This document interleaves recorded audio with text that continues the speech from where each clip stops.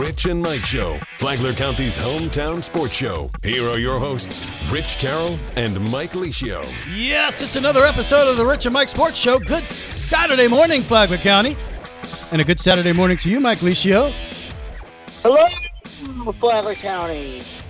Yeah. It was a tough night in football county last night, Rich, wasn't it? My, oh my. Maybe the toughest night of the season so far.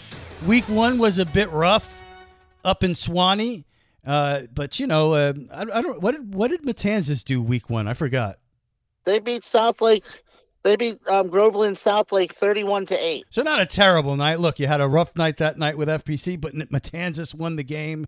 You know, and you went into this week really feeling good about both of these teams. Obviously, the performance that the Pirates had last week against Atlantic and the amazing play from Daquan Evans, really amazing plays all around. And FPC, they lost last week, but they really competed with University. They lose by a point. They had a 2-score lead late in that one. But, hey, they competed. They looked good on offense. They were able to look good on defense, at least for most of the game. So coming into this week, into district play, you're thinking, man, you know, both teams here in, as Mike would say, football county are really getting it done. We're looking at playoff positioning, and, you know, you're feeling like the Bulldogs definitely have a shot here against Ponte Vedra. Heck, they beat them last year. The Pirates, they'll probably lose against St. Augustine. St. Augustine, one of the top schools in the state, but maybe they'll hang around for a little bit because they have looked so good. But man,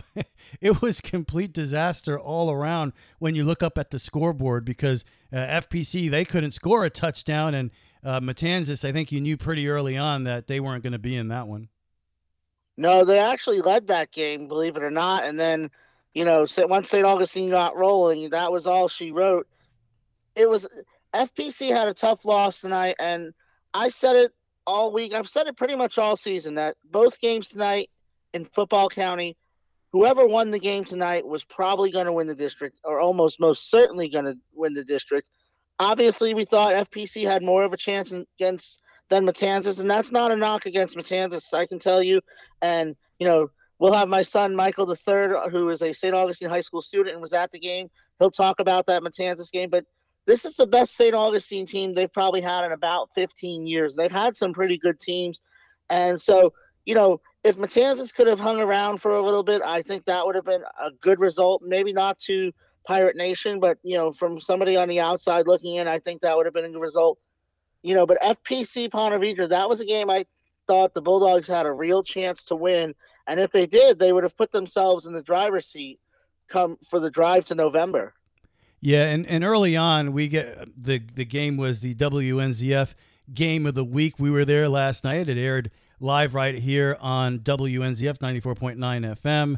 You could check out the replay on the Flagler Radio app, and you could watch the game on the Flagler Radio YouTube channel. So we were at South Campanella yesterday, and pretty early on, you find out that Marcus Mitchell, who had an incredible game at the Potato Bowl, of course, and played well a week ago, was not going to play in this one, and you thought that might be an issue, and you mentioned LaPepa and the other injuries. You knew the FPC was wounded going into the game, but even with that, I did not expect the final score to be 31-0, and you know the Bulldogs really throughout the night unable to generate any offense. So I think even the crowd was taken out of it early.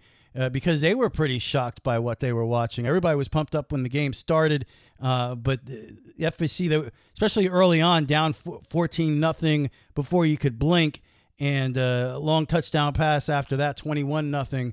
You're just not feeling good about the Bulldogs. But they made some adjustments after that first quarter. It really was all about that running game from Burke and who was the running back there for that was Ryan Case. You know, they were the Bulldogs had no answer for those guys in the first quarter. But I think, again, you got to give the coaching staff credit because they made adjustments. And Burke and Case, they didn't really kill them as much going forward from the second quarter on. I think the defense played well. And the offense showed the ability to move the ball at times. They moved the ball at the end of the first half. They turned the ball over on downs. They weren't able to score. Then in the second half, they were able to move the football again. unable to score. So I think adjustments were made. You saw the Bulldogs competing. It just wasn't meant to be. It wasn't their night. And we see this in sports sometimes. Sometimes, what's the old saying? You're never as bad in your worst game, and you're never as good in your best game. The team is somewhere in between. And I know for a fact the Bulldogs are not worse than the Sharks by 31 points. That's just not the case. It was just one of those nights, man. Absolutely. And Ethan LaPepa was out at defensive end. Travell Adams was out at nose tackle. And that is the strength of Ponte Vedra. They have a big physical line. They have 3 offensive linemen who have Division I offers, including their center who's committed to Michigan. So losing a guy like Travell Adams in the middle is a huge loss to FPC. And then to complicate things on the offensive side of the ball, not only was Marcus Mitchell out, but Roman Caliendo, who's normally a tight end, had to move over and play defensive end. To your point about Case and Burke had a 51-yard run, and then Case had a 33-yard run early. From that point on in the game, they combined for a total of 20 yards. So that 51-yard run was with 4 minutes left in the first quarter, and then the 33-yard run by Case was in the second quarter. And like I said, with about 4 minutes left in the second quarter. So for about the last 30 minutes of the game, they held them to just 25 yards rushing. They did a really good job adjusting to it. You saw in the third quarter when Caliendo came in the game on offense, how his presence helped that offense move the ball. Ajay was okay tonight. The offense maybe could have done a little better job opening holes, but it just felt like as soon as those holes were open on the plays that they were open, they closed up just as quickly. Ponte Vedra had a swarming defense. Noah Doolin, who's one of the key blocking tight ends for FPC, was out as well.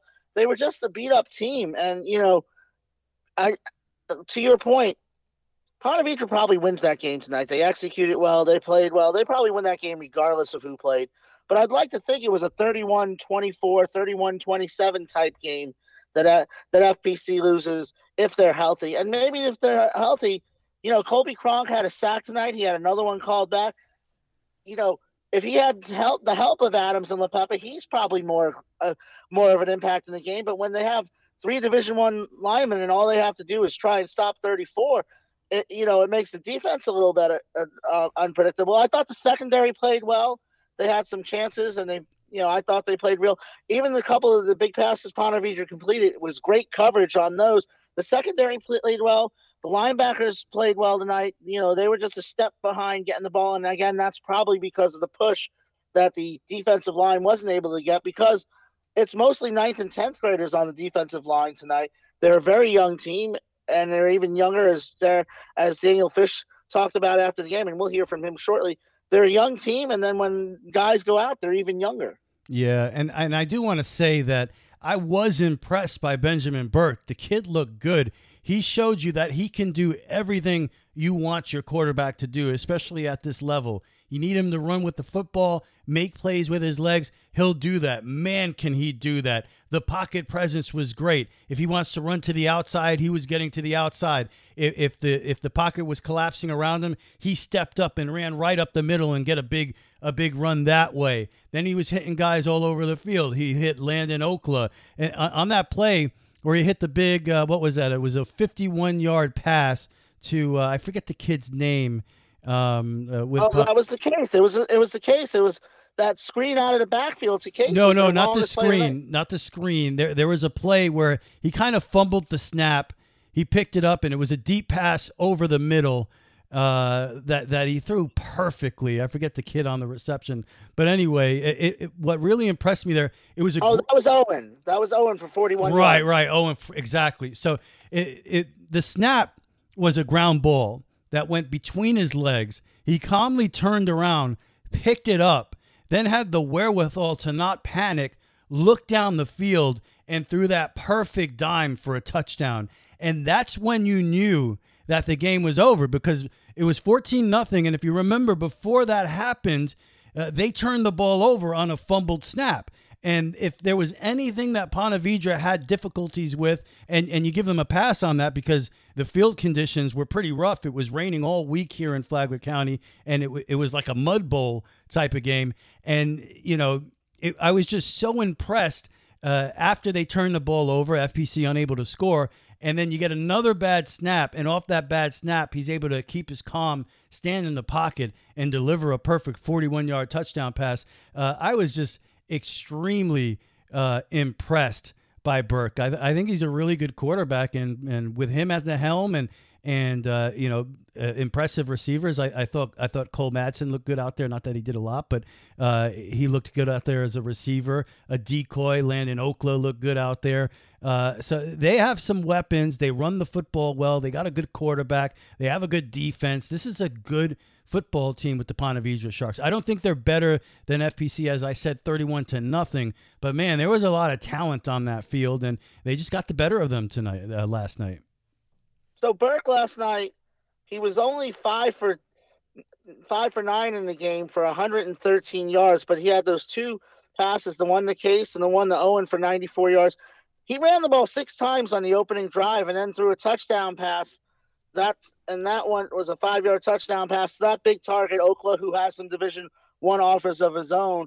And on those runs, they weren't all design runs. Those were plays where Colby Cronk got in deep, and Zayden Green was chasing him down, and he was somehow able to escape the pocket and make positive yards. So it wasn't just that he was making plays with his feet on design runs, which he did that too. But when the play broke down, he had the presence of mind. He made the right decisions. He didn't try to force a ball. He didn't take a bad sack. He found a way to get positive yardage and keep it from being 2nd and 15. Instead of making it 2nd and 15, 2nd and 16, make it 2nd and 7, 2nd and 6. So he was instrumental. You can see that Steve Price has been trying to rebuild Ponte Vedra, and it seems like Ponte Vedra is back to being the Ponte Vedra of old. A Ponte Vedra team that has not won a playoff game since 2016. And I actually called the playoff game that started that losing streak. So maybe Ponte Vedra wants to keep me as far away from them as possible, but they're a complete team. Yeah, Mike, and just to jump in real quick, on your point, you look at what they've done now. That's 4 straight wins, and their last 3 wins against Middleburg, 35-0, against Menendez, 32-12, and against FPC, 31-0. That's 3 straight blowout victories and 2 shutouts. That's impressive. And the 2 games before that was a 1-point win and a very talented Florida High team on a road trip to Tallahassee. We saw what happened with FPC going to Swanee. And that's a longer trip to go to Florida High, but you saw it in week 1. It's a tough trip to make a 2.5, 3-hour trip and go against a playoff caliber team. And they were able to escape with a win. And they only lost by 3 to a Bartram Trail team that returned a lot of people and we saw what that Bartram Trail team was capable of last year. Nobody saw more of that than we did. That's right, 100%. So Ponte Vedra looking good. And as I mentioned, there were times during the game where you hit Caliendo a couple of times in the flat. He had a couple of big runs, and he had a big game as well. And we'll bring it up here. We teased it during the game last night. Who was the player of the game for the FPC Bulldogs in a game that you lose 31-0? It's hard to pick a player of the game, but I thought you mentioned Caliendo stepping up and playing some defense, couple of big receptions and big runs after the catch. To me, if I were to look at it, looking at it, I think that he was definitely the player of the game, in my opinion. Do you agree with that? I completely agree with that, because we saw in the third quarter when he got over to the offensive side of the ball, the offense came to life. He provided a spark there, and he played the whole game at defensive end, the position that's not his natural position, but he stepped up.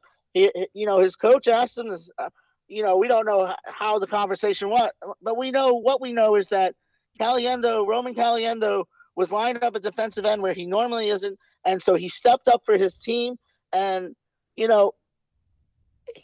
still found a way to provide. I mean, that was the drive that they looked the most put together on offense, was the drive he played. I don't think there's any question about him being a team, just his value to the team last night. Again, even in a loss, that he showed value to his team and, provided life. I mean, he had 23 yards receiving And Jordan Gale's kind of an unsung hero, had 27, had a couple catches on that drive too.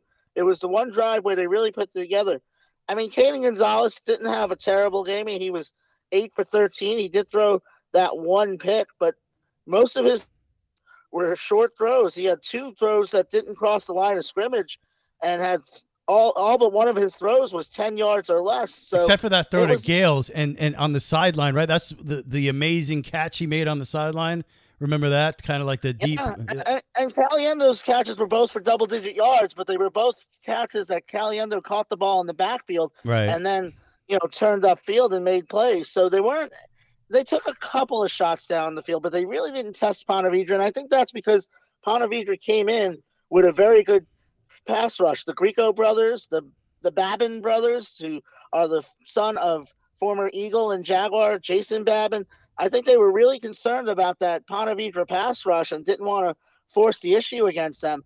And looking back on it, maybe they should have a little more, but it was a tough spot because they were never really able to establish the run game. And that's when this FPC passing game works best, is when it's working off of the running game. And that's the point, 100%, because when you see Marcus Mitchell going out there running for 288 yards and dominating with the ground game, all of a sudden that passing game looks pretty good, and you got Gonzalez throwing it all over the field to Zizek and Neal and Cody Newton, but you got to give Ponte Vedra credit early on. The Bulldogs just could not run the football. It wasn't working, and that made it very difficult to pass the ball, and they couldn't generate any offense. And meanwhile, the Sharks were out there scoring touchdowns. So it was a really, really tough night for the Bulldogs, but we're hoping they bounce back next week against Melbourne. And I'm sure the coach, he probably wasn't thrilled, but I'm sure he's still confident in his team and believes that there are special things coming this year. Yeah, I got to catch up with Dan Fish after the game. Real quick to talk about Caden Gonzalez, 8 for 13, 61 yards. He threw an interception late, but again today I thought he did a pretty good job of taking care of the football. Took a couple of sacks early that really hurt FPC, but I think we're still seeing the maturation process there. He didn't have the disaster play. He had the interception, but at that point, the game was pretty much out of reach. He didn't have the disaster play, and I think that's something that, we've seen him come along. And, yeah, we got O'Galley coming up on Friday for FPC, and, Dan Fish, I'm sure he got home tonight. He probably is going to watch the film, and then he's going to probably move forward towards that O'Galley game as quickly as possible. But I got to talk to him after the game. Coach, you had some injuries on both sides of the ball. Kind of had a triage tonight, put a lot of people in different places than they've been playing as of late. Talk about how that impacted the game. It's tough for sure. We're missing a lot of playmakers on both sides of the ball, but that's not an excuse for what happened. We have faith in the guys that were behind them, and I think our youth showed tonight, especially having some guys injured who are also young, but the guys behind them just. They made some mistakes tonight, but, we're not going to hang our head. We're not going to shy away from anything. We're just going to bounce back next week and have a great week of practice, prepare the guys who are coming in for those injured guys, and, give another run at it next week against another really good football team. So, I told the guys at the end of the game, we're not done. We're going to take accountability. We lost on every phase tonight. We didn't do things that we typically do. We're usually a really physical football team. We didn't show that tonight. Our focus wasn't there. Our energy wasn't there. And, when you let a good team like that come out and pounce on you in the first quarter, it's hard to bounce back. They kind of controlled the momentum early on, and they never let it up. So as a young team, you really got to come out locked in, focused, and ready to go. If you don't, then, you'll see some of the things that happened tonight. But, I'm still proud of our kids. I love that they kept fighting. They didn't shy away when people got hurt before the game, during the game. Guys were ready to go and stepped up and went out there and gave it their best shot, man. So, right now we're even younger than we were when we started, and we just got to keep getting those guys ready each week. And, we're not going to make excuses for anything. I'm not going to say we lost the game because we're missing 8 starters. It's a team sport, you know what I mean? The next guy's got to be ready to step up. And, it didn't happen for us tonight, but I'm still proud of the fight that we showed. And the guys who stepped in, who weren't expecting to play and weren't expecting to play at certain positions, they ran out there and they gave it their best shot. So we're not going to hang our heads. We're just going to get back to the drawing board and get better. Seemed like your defense those young guys seemed to grow as the game went on. Ponte Vedra jumped on you early, 14-0, went right down the field on 2 drives.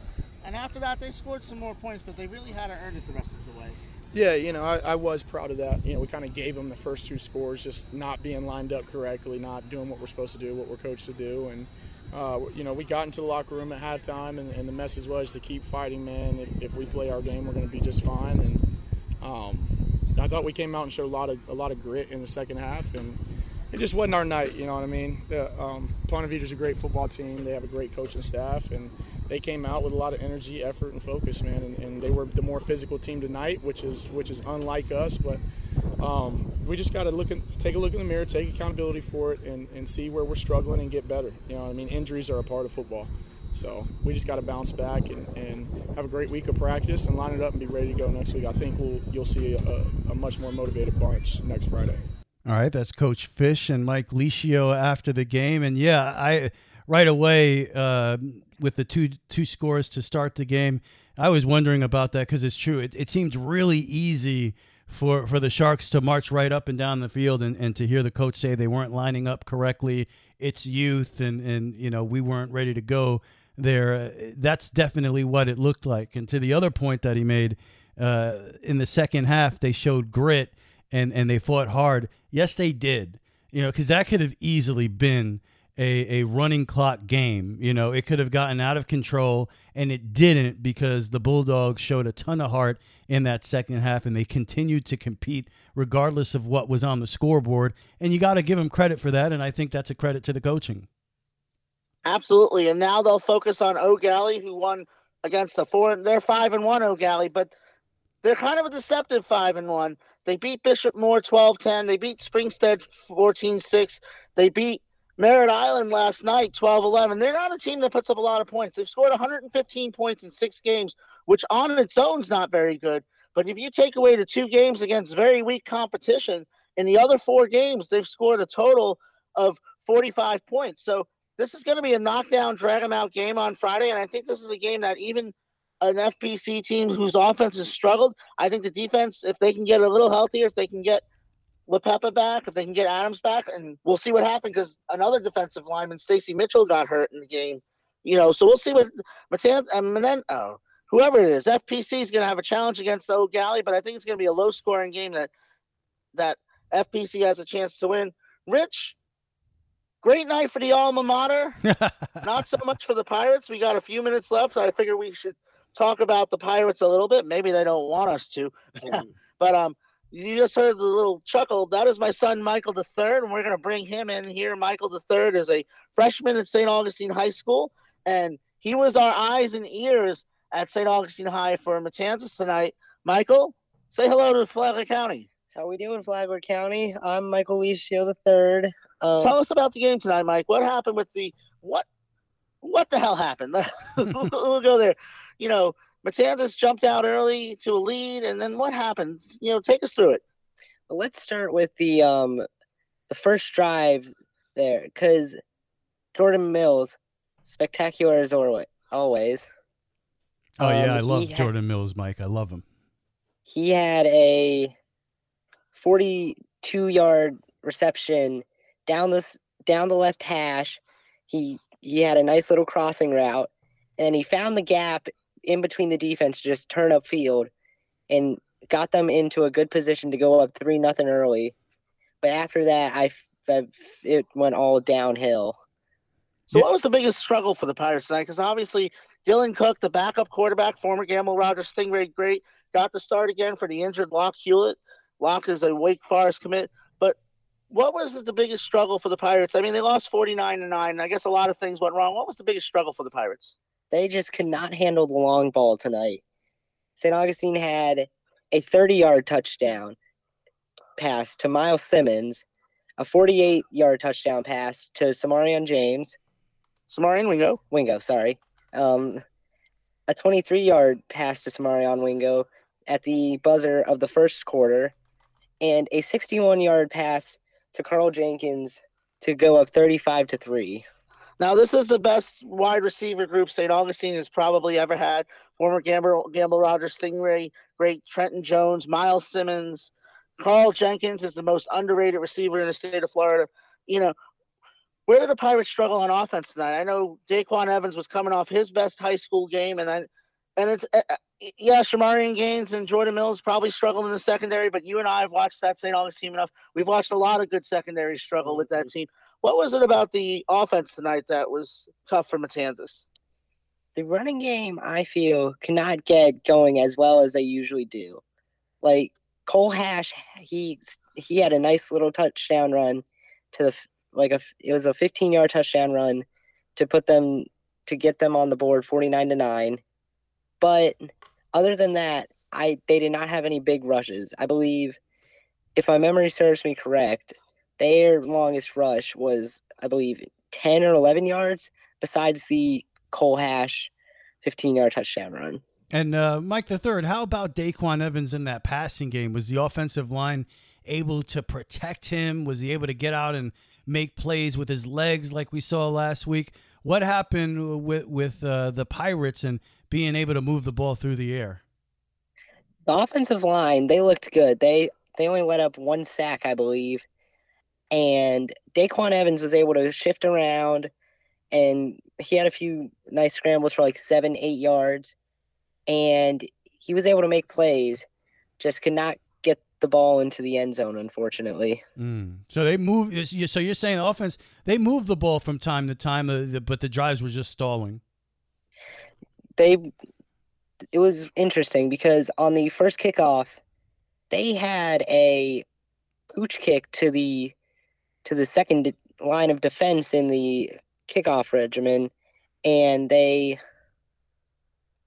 got about a 10-15 yard return, which led to that nice Jordan Mills reception, and they couldn't get in the end zone. The passing game and the running game stopped once they got in the red zone.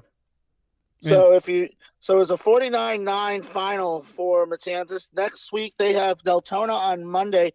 That's a short turnaround for them, Rich. And Deltona's not very good, but this turns into a big game for the Pirates now, coming off that loss, and you have 2 of the last 3 games you got a loss, so you definitely want to go out there and win the game, and regardless of what your record is, these guys are going to come out to play. They know you just played on Friday. I don't know what their schedule was. Did they play on Friday as well?